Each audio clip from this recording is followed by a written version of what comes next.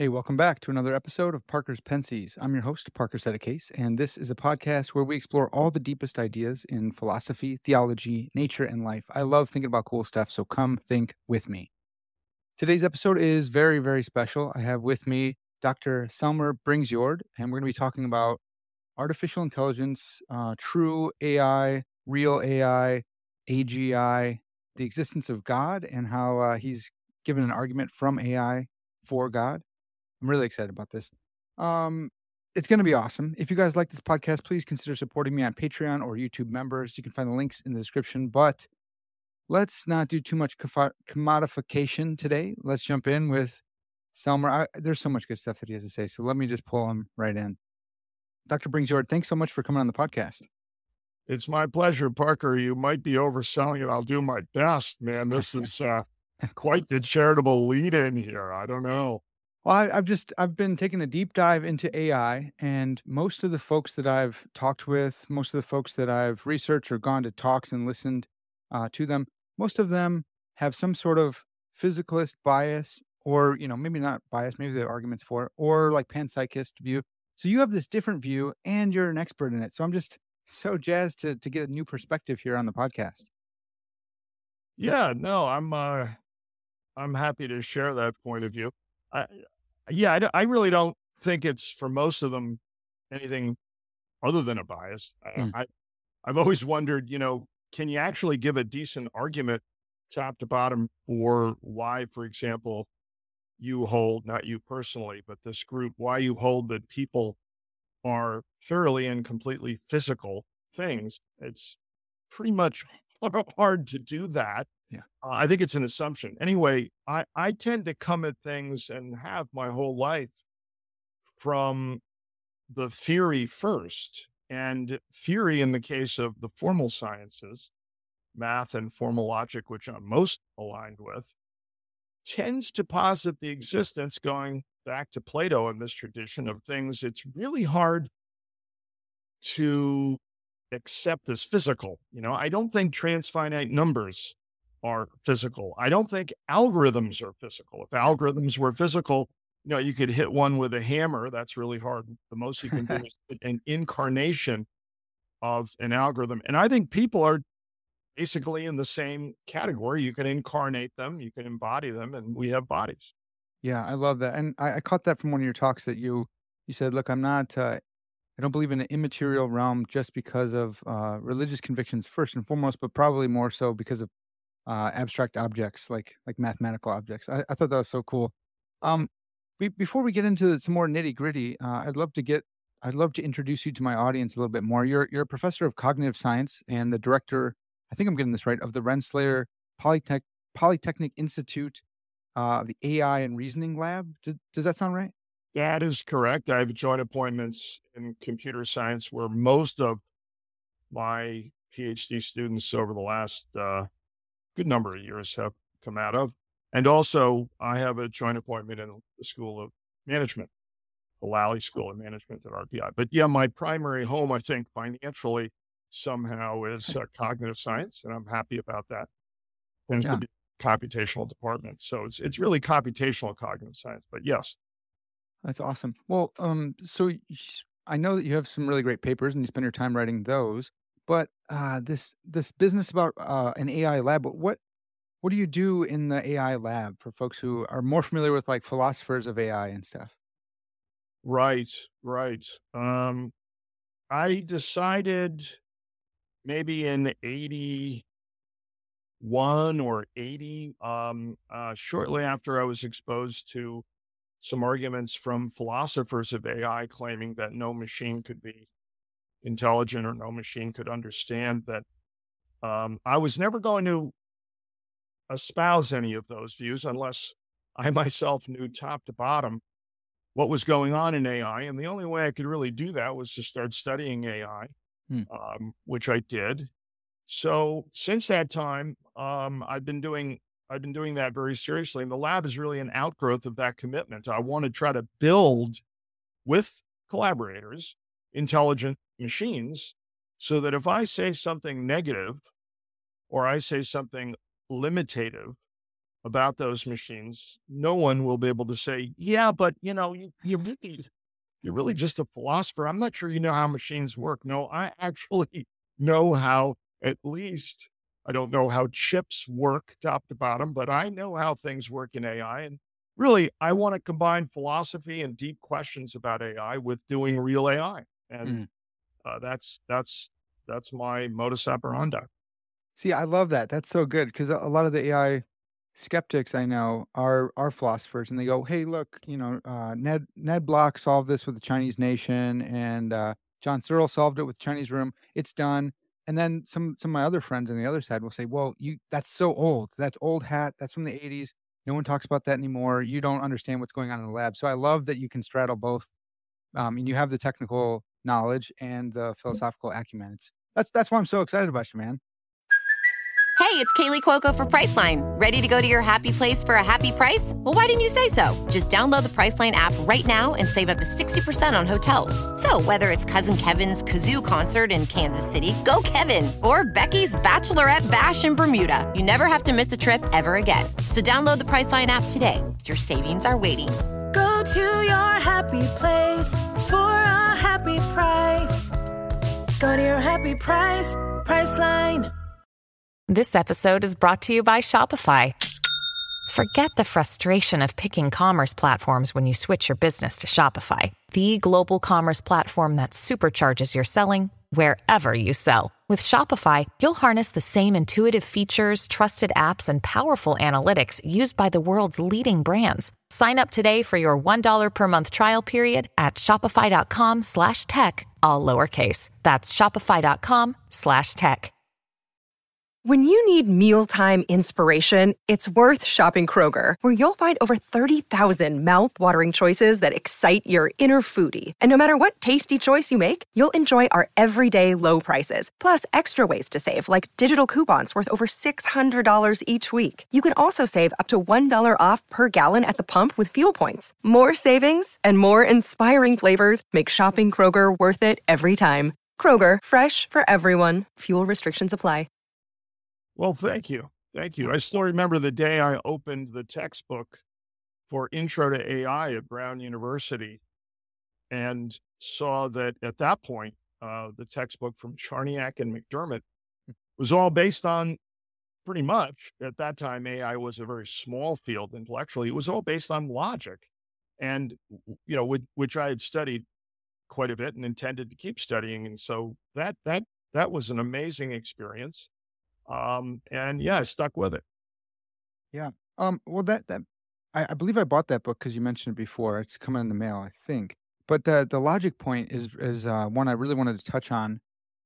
I think this is kind of a pejorative term now. At least folks like my friend Ben Gertzel will not like this term, but GoFi, good old fashioned AI, seems to it's a in my head it's a big emphasis on logic, and that's how we're going to solve AI because that's what's most important to thinking or to human cognition. Can you help us out with like GoFi and maybe connectionism to help the audience understand these Yeah. concepts? Uh, you're pretty much right about the pejorative aspect of the acronym GoFi. That, and by the way, that's what it stands for. It is a pejorative term, but it probably wasn't as explicitly connected to formal logic as some might think at this point. Certainly, symbolic information and processing over it was a huge part of it, but uh, an emphasis on formal computational logic was there, a strong part of GoFi. And you're right to mention connectionism. And regardless of how we slice and dice those uh, elements of the GoFi thing, connectionism was and continues to be in its modern 21st century incarnations radically different because the fundamental representation scheme is entirely numerical and is a neural network. So you have on the one, and this has never changed. These two horses Yeah. have been running, and we don't have anything else. Too, it's like, well, where's the third thing? There really isn't a third thing. What about a life? Would I could see Oh, someone saying that? yeah. Someone would have to convince me that the underlying math is not, is not reducible at some point to either some collection of formal logics and associated machinery for reasoning, uh, or an artificial neural network. Now there are exotic aspects, exotic kinds of things saddled up on both horses, Mhm. but I'm not sure if one were to say, well, I want to bring some machine to genuine life. This has been said. I find that actually a much more sensible, believe it or not, objective. I want to build a frog. I want to build an artificial, creature that's definitely alive, but I'm not so sure about all this other fancy stuff that people are talking about, including perhaps consciousness. I don't know, but Mhm. no higher level cognition per se. Um, it, I think it would be hard to do that without eventually getting pegged as using something in either of these two, let's say, tents or clusters of formalism. So it would be really hard. And today, it's really just the same thing all over again now. We have the attacks on deep learning Mhm. coming from the reasoning people pointing out they can't, none of these large language models can reason at the level of, intro to logic. Uh, why is that? Well, regardless, they're attacking artificial neural networks processing information in the case of something like GPT-4 going forward only in the neural network. And it's a neural network. It's a neural network based approach and very different than using formal logic to handle reasoning. That's why it has so many problems. Yeah. Well, I found that in trying to get a grasp on a new topic, I like to look at the history of the topic. And so going back to like the 1950s or whenever the AI first AI conference was when they coined the term. Uh, it's just so fascinating to see these two players, and they're back and forth. They're writing against each other in the papers. They're losing funding, and it seems like the GoFi folks are kind of beating up on the connectionist folks. And then you look at today, and it looks like the neural net guys are winning with ChatGPT and with Yeah. some of the larger models. It looks like they won, but I don't know. You have a better inside grasp on it. Are they still jockeying for position here? There isn't much jockeying in certain quarters of the technologized part of our planet because this is almost absolute dominance in the case of transformers and large language models. Like, Yeah. Microsoft's a pretty big company. Now, the odd thing about Microsoft and OpenAI is that Microsoft previously and still does invest in, could call it GoFi, but SMT solvers are logic based animals. Are they And expert systems? well, expert systems were definitely all expressible and usable ultimately engineering wise in terms of computational logic, but that's long dead because of an underestimation of human expertise, which by the way, that's happening again. Yeah. So now we have people saying, oh, everybody's going to lose their jobs. I mean, we'll displace white collar workers. And I've had some great conversations with my son about this, who was in the business world after college for, 10 straight years. Like, hey, Alexander, you're reading this stuff. Can you just actually show me or tell me one white collar job that could actually be done by GPT-4? I mean, I'm not really sure, but the claim about expertise being machinable and being replaceable with AI is happening all over again in my lifetime. Obviously, Yeah. not a young person. It's the same thing. I remember people saying, "That's it.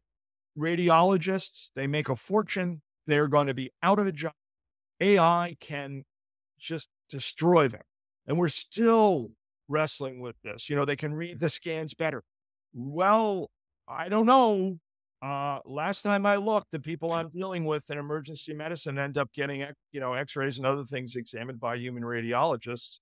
Maybe the AIs are playing a role in it. But that's Mm. happening again. But, you have CEOs of companies with probably something to gain saying, yeah, I think about, 40% of white collar jobs will be done by large language models. Well, I don't know. We'll see. right Does it now. does it seem like there always have to be an expert human in the loop then? Well, I would say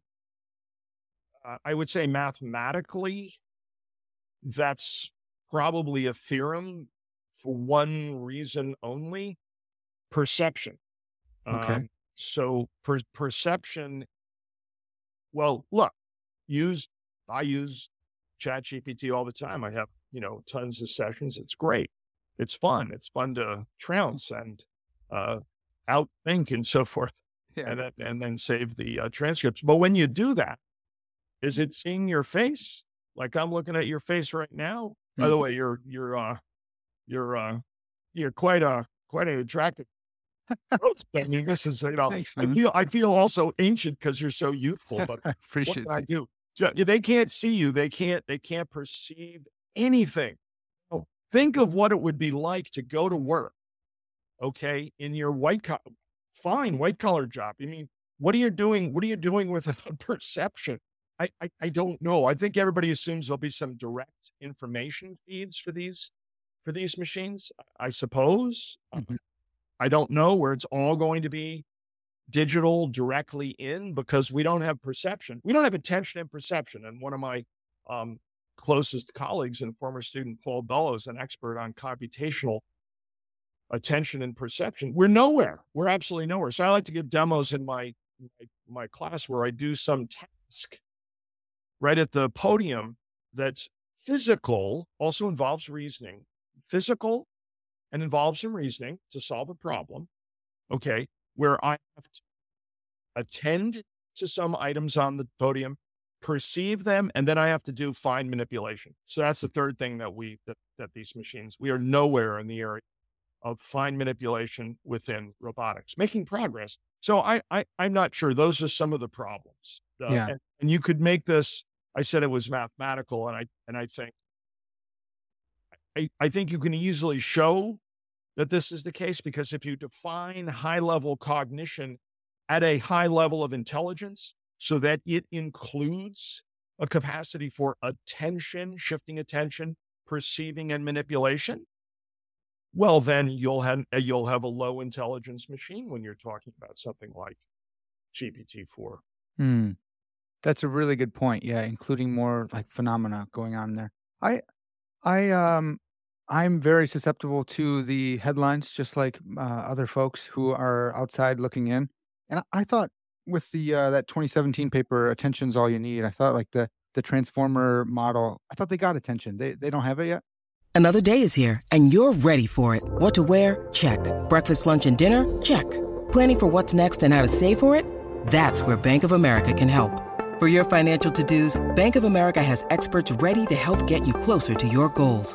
Get started at one of our local financial centers or 24/7 in our mobile banking app. Find a location near you at bankofamerica.com/talktous. What would you like the power to do? Mobile banking requires downloading the app and is only available for select devices. Message and data rates may apply. Bank of America NA, member FDIC.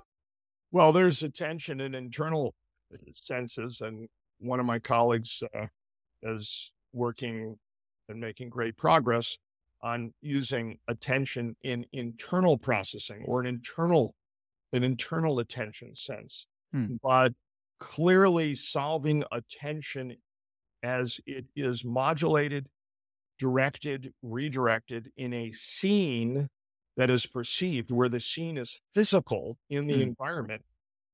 That is non-existent.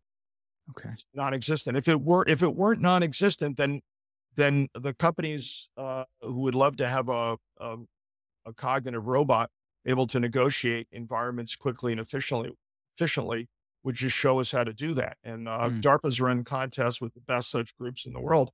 Just getting a robot to be put down in an arbitrary environment with an arbitrary door, get to the door and open it when it's not a door that they've been trained to open before. And there are a lot of doors, a lot of door types, Yeah. is not currently not possible. Okay. Currently not possible. And one of the examples that one of my PhD students, John Jack, is working on, I'll give you an example from emergency medicine. Just consider the problem of taking capillary refill. God forbid, you break your wrist or your arm and you have to be splinted.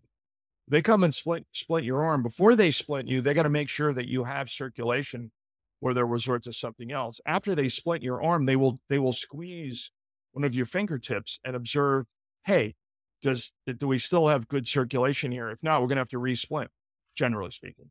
Mhm. And the problem of building a robot able to splint an arm with a random break and then take capillary refill with fingers in the robot and see it and make a decision. We do not have any systems able to do that in the world today. Any robots that can do that. You don't want to break the finger. You have to have tactile sensors in the fingertips. It goes on and on. It's very difficult. Yeah.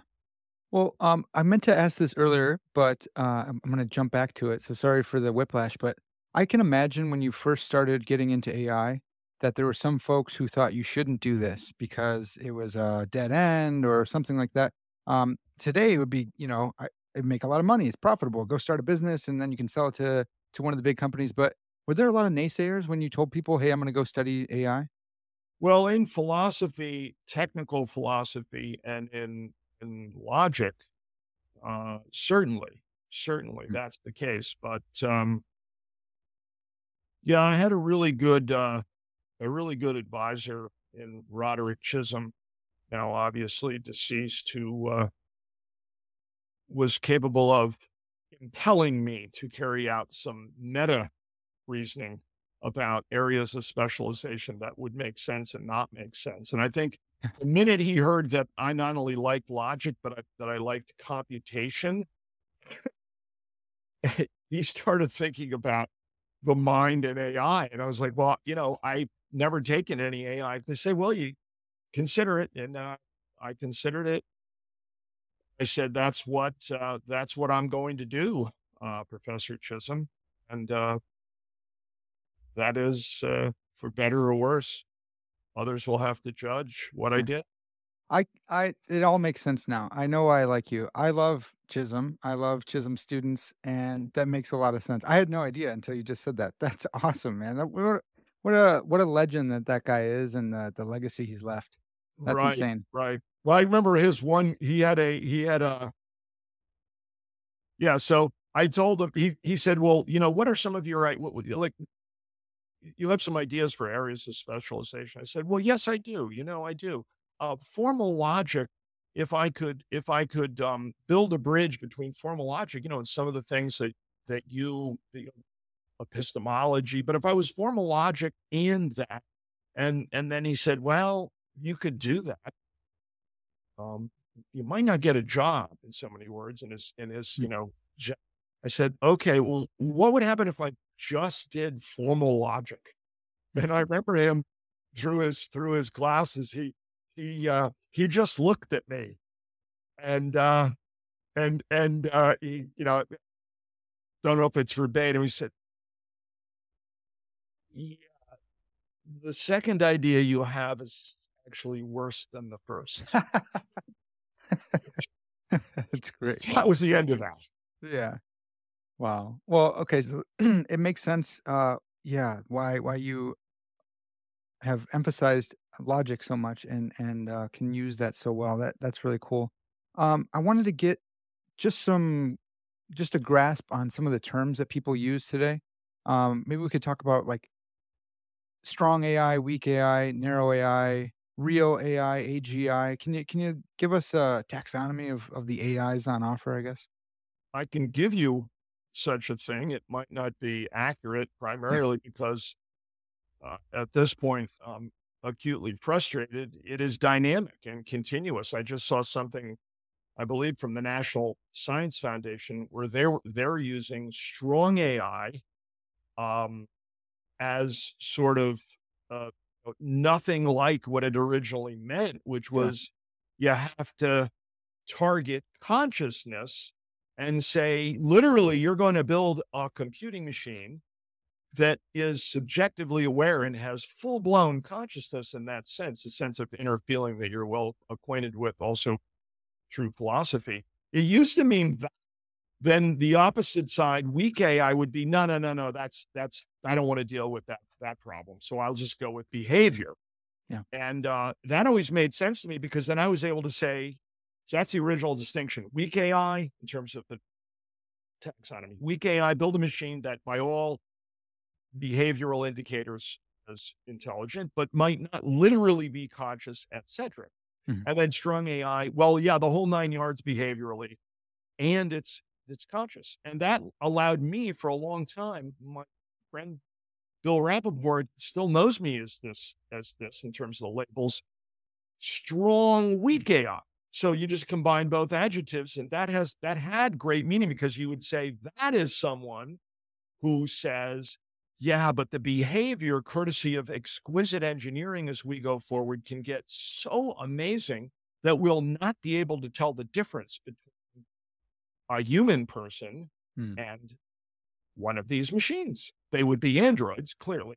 Yeah. And that made sense. Now, weak AI means something like, you're not trying to cover the whole gamut of intelligence at the human level.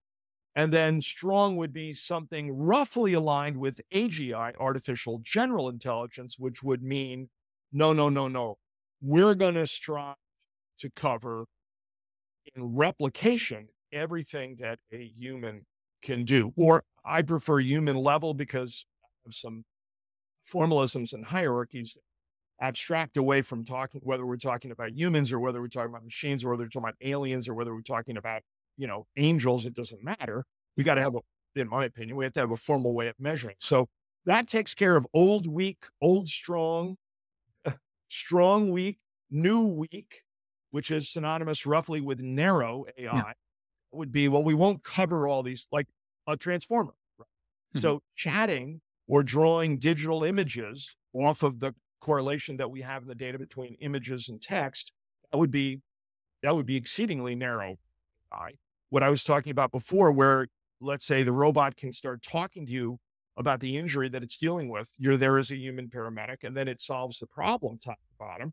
That's probably an AI. There's another term for you here, an AI complete uh, performance, because an AI complete problem would be roughly analogous to the use of hyphen complete in parts of computer science. If you say that something is dash complete, you mean, well, success on this problem would allow you so much leverage that you could basically say you've got the whole thing solved, and Yeah. then you can reapply elsewhere the progress that you. So I don't know if I've covered all of them. Shoot one at me that. Yeah. Yeah. Well, that's really helpful. I wonder about the G in AGI, because some people look at ChatGPT or GPT-4, however we're talking about it, and they say, "Well, look at the training set. It's like everything on the web." And so, if that's not general, it can do this, it can do the bar exam, it can do this, it can generalize. It looks like if that's not general, if that's not AGI, then what is? And then others, I think Gertzel would say, like, it has to go beyond its training set, or it needs to be able to make this leap into the unknown, and use some continental philosophy language, which scares me and freaks me out. But I'm confused on the G. I will try to help, but might not. Uh, I've known Ben for a long time. I have not spent as much time with him as I would like.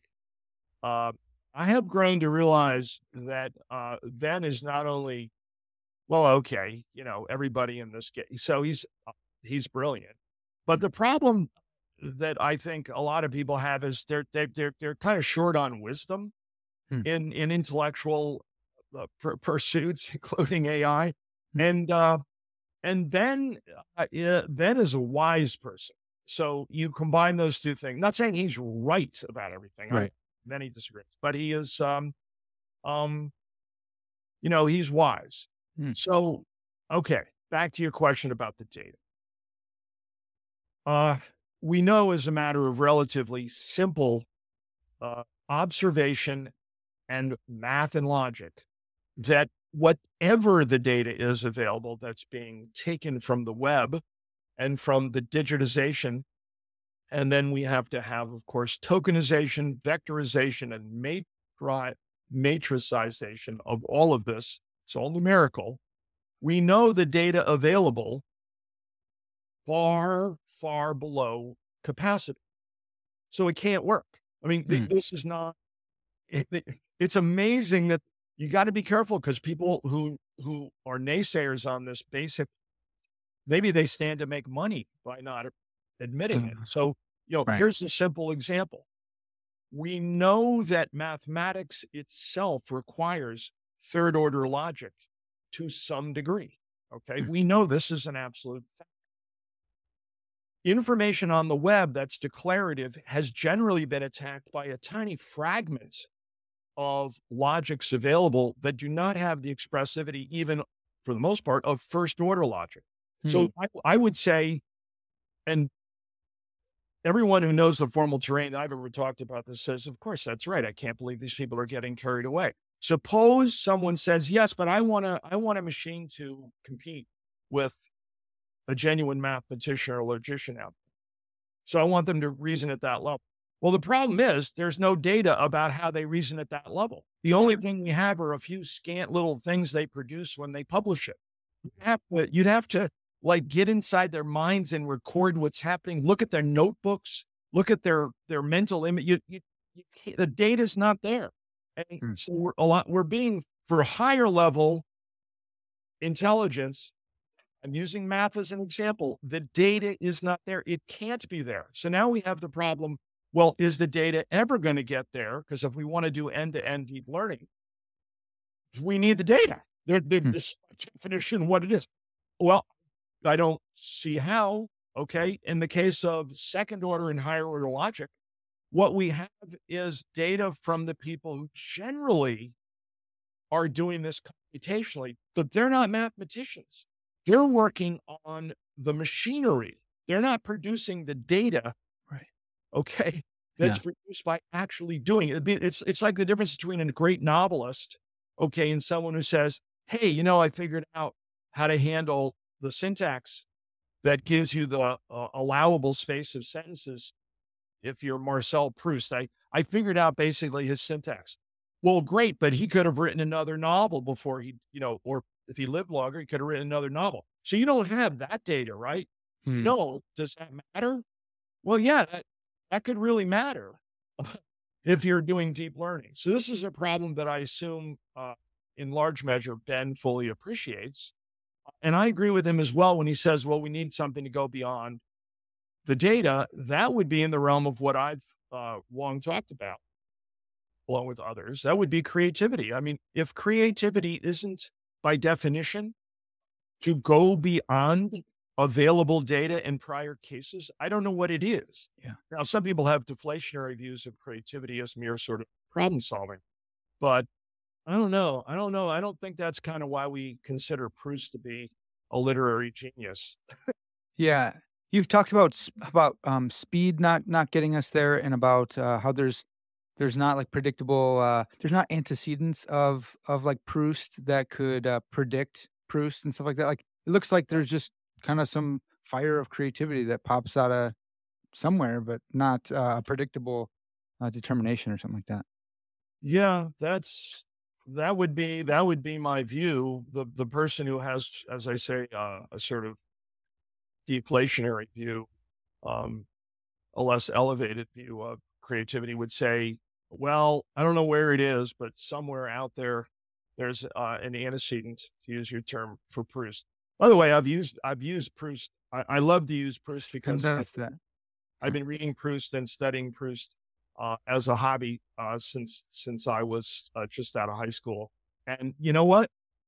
Last time, I'm not going to give any names. I'm just going to say, I was at a cocktail party. There's the scholar there from the humanities. He said, well, this great thing about this AI thing is, there really isn't anything new. All fiction is just recasting previous stuff. So I'm pretty sure this is going to work for allowing us to have machines that create amazing fiction. And I, said, well, do you mind if I propose a counterexample? Because you can correct me on the spot, and then I'll go away humble. What's the antecedent to Marcel Proust exactly? 499 word sentence that not only is perfectly coherent, but advances the narrative. Nothing. Yeah. Never seen it. Maybe somebody in the audience or send me an email. Love to see it. Yeah. That's awesome. Well, okay, so another thing that I think that I've picked up on in AI, in the history of AI, is that there's like, there's twin or dual goals of AI theorists and, builders. Mapping the mind and mimicking the mind. Some folks are like, we want to figure out, maybe we'll backfill, maybe we'll back propagate our own human brain or human mind once we make this AGI or something that's human level. And the others are like, all right, who cares? Let's produce the same products that the human produces. I Yeah, wonder. So it sounded like when we talked about when we were talking about AGI more, it sounded like, you make this really great point often about mathematical precision. You made this point when it comes to uploading your, mind into a computer. It's like, well, give me a mathematical precise definition of uploadable before I sign on to this. And it's such a hard nosed point because everyone else is dreaming, and you're like, no, let's get back down to earth and let's get mathematical on it. But I wonder if some folks might just go, fine, I don't, I'm not sure that I can give a mathematically precise definition of what a mathematician is doing in their head or in their mind, but this right. A this AGI can produce the same product. So who cares if, getting really pragmatic about it. What would you say to that? Well, honestly, I'm trying to figure this out. I'm trying to figure this topic out sociologically and also sort it out in terms of some kind of breakdown, some kind of taxonomy in the people doing AI. Mm, Because on the one hand, so you're very right to put your finger on this. It's extremely murky. On the one hand, you have people who, if the going gets tough in debate with skeptics about AI, will say, paraphrasing, don't you really need to shut up? I mean, after all, what else are we? Look at our brains, they are neural networks. So, and that's us. Okay, that's an appeal to, we've already got the essence of what we are covered, and we're going to exploit that we do through artificial neural networks. Okay. But then you have people who, when the going gets tough, will say, oh, gee, well, I'm happy that you're skeptical, but you see, the problem is, if you check back with me in 3 years, why don't you just do that? Just call me back. I won't call you. You call me back in 3 years and tell me whether this got knocked down or not. I'm pretty sure it'll be knocked down. mm, So those are the behavior focused people who are just, so that they're not appealing to some essentially metaphysical reality or metaphysical alignment between what we are at a deep level and what we already have computationally. They're just saying, I trust the engineering. It's going along reasonably well. AI is the phrase I hear all the time. AI is a young field. mm. Totally untrue. Yeah.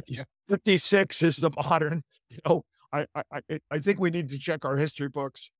I think Leibniz was, for example, thinking really rigorously about whether the mind could be computational, top to bottom. So I have not sorted out sort of this difference in modern AI and computational cognitive science. It's very much there. Mm, By the way, I think a problem for the first camp in terms of brain science and specifically computational neuroscience is that that's fungible too, right? mm. It's not like our brains are set.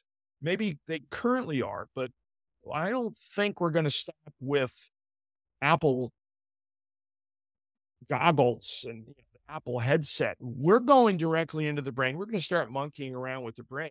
The essence of what we are has really, for practical reasons, uh, ultimately, I think if we're honest, little to do current with what we currently have for neural hardware. And Hmm. of course, in my case, I don't think the essence of what we are corresponds to neural hardware. I think we use this hardware just like I can use a fork. Yeah.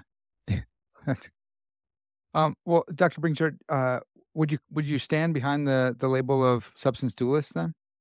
Yeah, I'm very definitely, property dualism is really hard. If one is honest and understands what that means, I think it's really hard to deny property dualism in the mind. Hmm. And I mean, the the mental property of perceiving that Parker perceives Selmer and so forth, um, is that physical? Mhm. If it is, I'm looking forward to seeing how it's going to be not just correlated with the brain state, but identified with the brain state. Ain't going to work. Possible. And many people have, it's just outside of philosophy, especially outside of sort of, modern analytic philosophy, people still have no idea uh, about the difficulties associated with maintaining the denial of property dualism. But I am a substance dualist, and I really start with the fact, going back to what we talked about almost at the beginning, I think there really is, um, for example, I really think there is a thing called quicksort. So I think there is an algorithm. I think I might be wrong. Tony Hoare, always get that. I think he discovered quicksort, how to sort, n arbitrary numbers with remarkable efficiency using this algorithm. So Hmm. in goes the jumbled numbers, out comes the sorted list of them. Um, okay, now what is that thing, quicksort?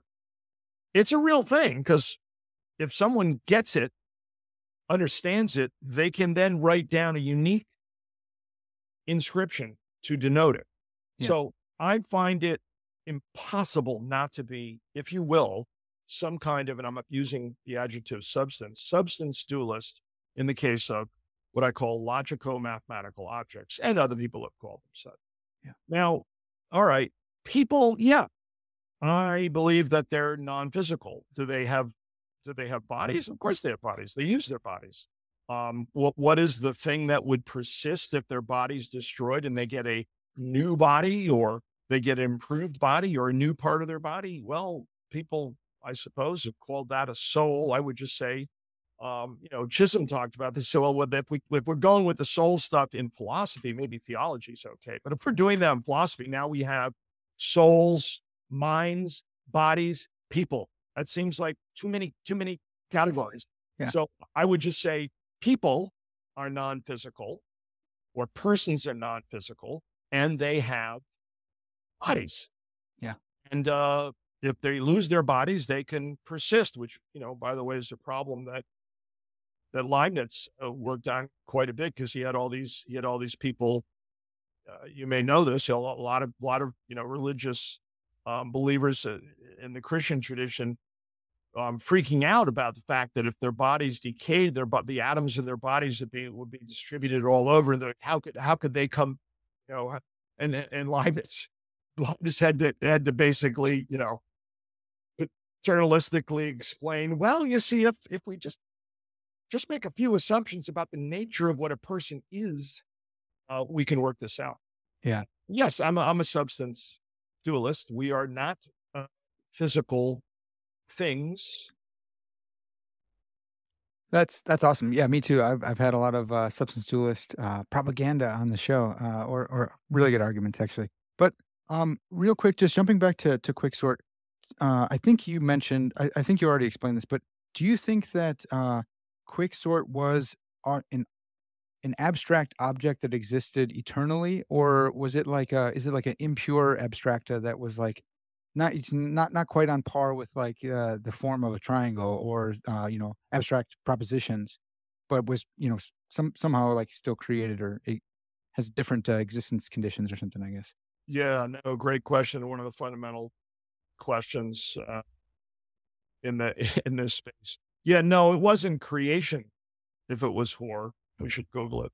At the moment, it was pre-existing, and in my opinion, and he discovered it. Okay. I would say the same thing about the number 7. Yeah.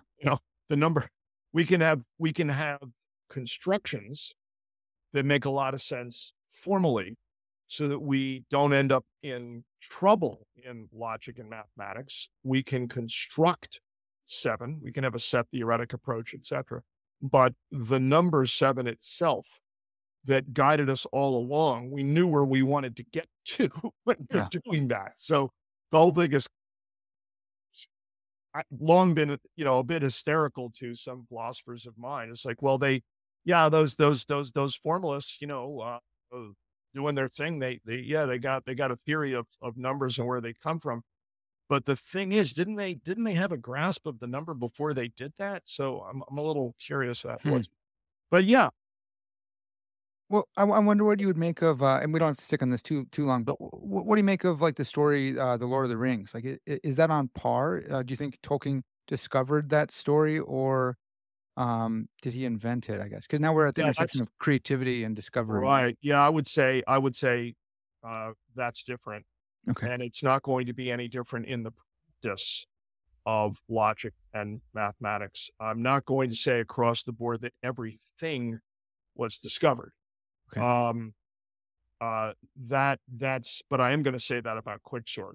In Lord of the Rings, I'm going to say that is analogous to that is a kind of creativity, extreme literary creativity. I would say that's roughly analogous to divine creativity. Hmm. Now, are some of the elements indeed discovered and pre-existing? Sure, but overall, um, I would say that's different. So I would say a lot of what Hoare did is very different than just discovering, quicksort. I think there's some kind of unbelievably complex, don't know whether we'll ever penetrate it in science, maybe we will, thing going on when people are both, um, sufficiently intelligent, uh, highly creative, and persistent and detail oriented. Though when you put those three things together, you can end up with, um, for me, things that are way beyond discovery and boom, it's done. Uh, and even when the discovery happens, persistence and um, this detail oriented mindset is required to specify it in communication. Or could have said, gee, I got it. It's in my mind. Now I'm going on vacation. But fortunately, uh, some gifted people don't do that Yeah. and share it. And technology arrives and the world in that, at least in that sense, gets better. That's awesome. I'm so glad to hear you say that you think Tolkien's authorship is roughly analogous to God's, or the creativity therein. I wrote my master's thesis defending that point, so I knew I'd like you, man. This is awesome. I wanted to talk a little bit about God because I've heard in several talks you mentioned you're a Christian. I'm a Christian as well, so that's awesome. And you also have this argument from AI to God, and it's different than other arguments that use AI to corroborate different mathematical systems or use Gödel or whatever. But this is Right. from AI to God. This is a big thing. I mean, it's a whole huge paper. It's really technical and stuff. But I wonder if you could just give us a characterization of it. I'll link to the paper so my listeners can read it themselves. But yeah, can you help us with it? I can try. Yeah, I would say first, I have to give credit to folks in Romania where I love Romania. And my time in Romania and conversations there with folks and thinking about a lot of things there plays a role in this argument. And it might not be an argument that anybody who knows, but I have to say that first. And they know who they are. By the way, I'm not in the narrow sense, I'm not an Orthodox Christian. I'm an Orthodox Christian, but I'm not part of the Orthodox Church. Sure. It's tricky, right? And Romania generally has a very strong um, presence there for that. But the argument really distills to one simple assertion, and that is that what we're seeing happen before our eyes in the advance of AI, in my opinion, is the construction of hunter-gatherers 200,000 years ago, 250, whatever it is, doing what they did at the time that did not require higher level didn't need analysis. You didn't need the calculus Hmm. from Leibniz and Newton to go pick berries and hunt down game. Teamwork, sure. I got the social thing, and that's what but you didn't need the calculus. You need the calculus to send a rocket ship up to do anything sensible without just showing off or trying to get attention, trying to get the attention of investors. So there's something very odd going on then. And if this is what AI is really doing, is producing a robot that can operate, at the observable level of a hunter-gatherer, we do have a bit of a problem. Where's the rest of it? Where did the rest of it come from? And this is what divided Darwin and Wallace originally, both co-discoverers of evolution by mutation and natural selection. So that's really where I start. And I'm demanding an explanation for the acute limitation of AI in this regard. And somebody might say, oh no, we've got the higher level. Well, I don't know about that. I think you're getting communication, and boy, did those hunter-gatherers need to communicate. I'm just not seeing the stuff that has been essentially a theme in our conversation, which is the best of what we do, the best of what our technology is based on. It's been collaboration and cooperation to produce those rocket ships. But, we got to take this amazing dimension in human mentation seriously. And I think if we take it seriously, we have trouble explaining it. And AI is not explaining it. AI is doing the opposite. AI is producing for us a very difficult question. This is what we can get. This is the level we can get.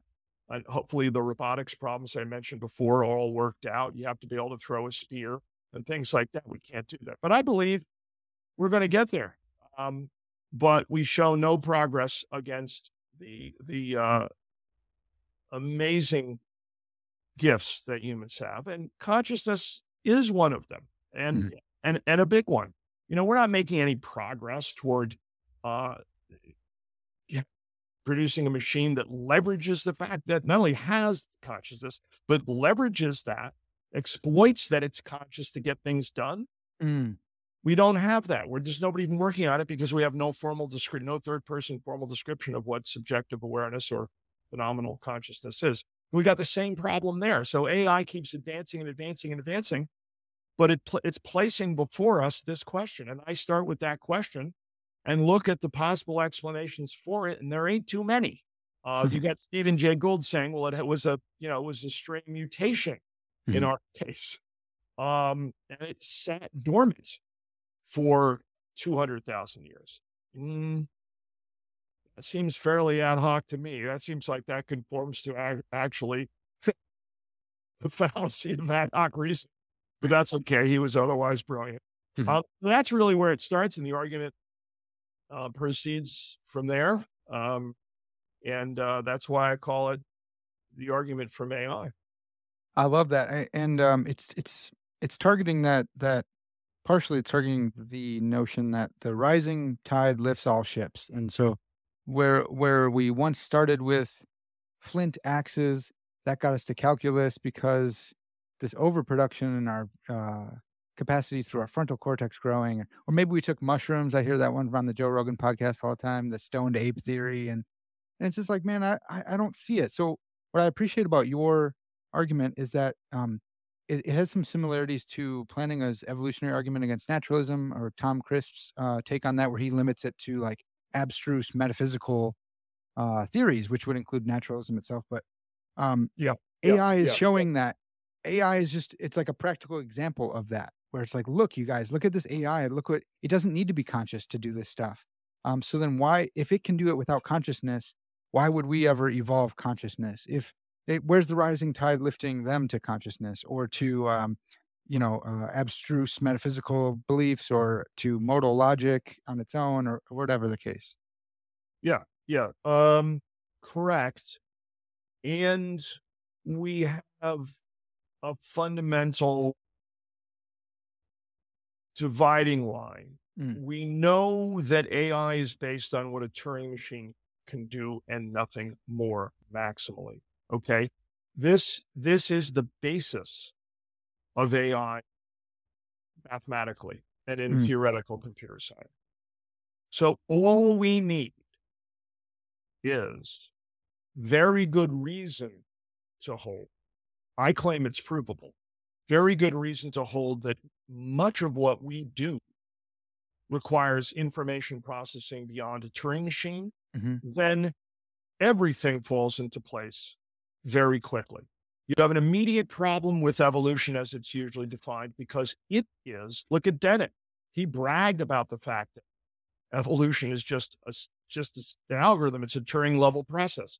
Yeah, big problem, Dan. There's a theorem right out of the box when you take your first comp sci class that has any theory. One machine at level L cannot produce another machine at level L prime, where L prime is more powerful than L. So how the heck would it be that we'd have this capacity? And then you have the theological implications immediately, because where would this capacity have come from otherwise? So yeah, I do see an affinity with those with the folks that you mentioned very much. yeah, Um, I do think for me, it's all going to distill to the hierarchy that I'm implicitly referring to. You can do it computationally. You can also do it just in terms of formal logic, just in terms of being able to answer. You alluded to modal logic, being able to answer queries regarding information expressed in a logic as the logic gets more and more expressive. mhm, Okay, and as the query gets harder and harder, that almost immediately takes you into the realm beyond what AI is. Okay, this is, I remember was it Marvin Minsky years ago. I was just a young guy. He's giving a talk in Boston. He's, like, I raised my hand and say, well, why don't you draw a box? If we draw a box and we're talking about all the functions from the natural numbers to the natural numbers, you're really going to tell me that we're leaving aside all the functions that are uncomputable? So mm. it's really just a microscopically thin part of the box. And that's what you think we are. And though we discovered the entire box and we charted the whole space. So anyway, you're right, but I'm getting close to the witching hour here. Yeah. Yeah, okay, that's a great place to stop. I'd love to have you back on. There's, some questions about Oh yeah, yeah, hypercomputation. that's what I'm talking about. Yep. Yeah, right, and we're getting right there. Maybe we could pick that up next time, but you had this great line about Gödel's incompleteness showing that, it's a math the singularity is a mathematical, impossibility. I'd love to talk about that. Thanks so much for your time, Dr. Bringjord. This has been fantastic. Please come back on and school us some more on AI. Parker, it's a pleasure having been here with you. Thanks for the great questions. And yes, indeed, I look forward to chapter 2. Awesome. Well, folks, that's gonna have to do it for us for now. This has been Parker's Pensies, and as always, all glory to God.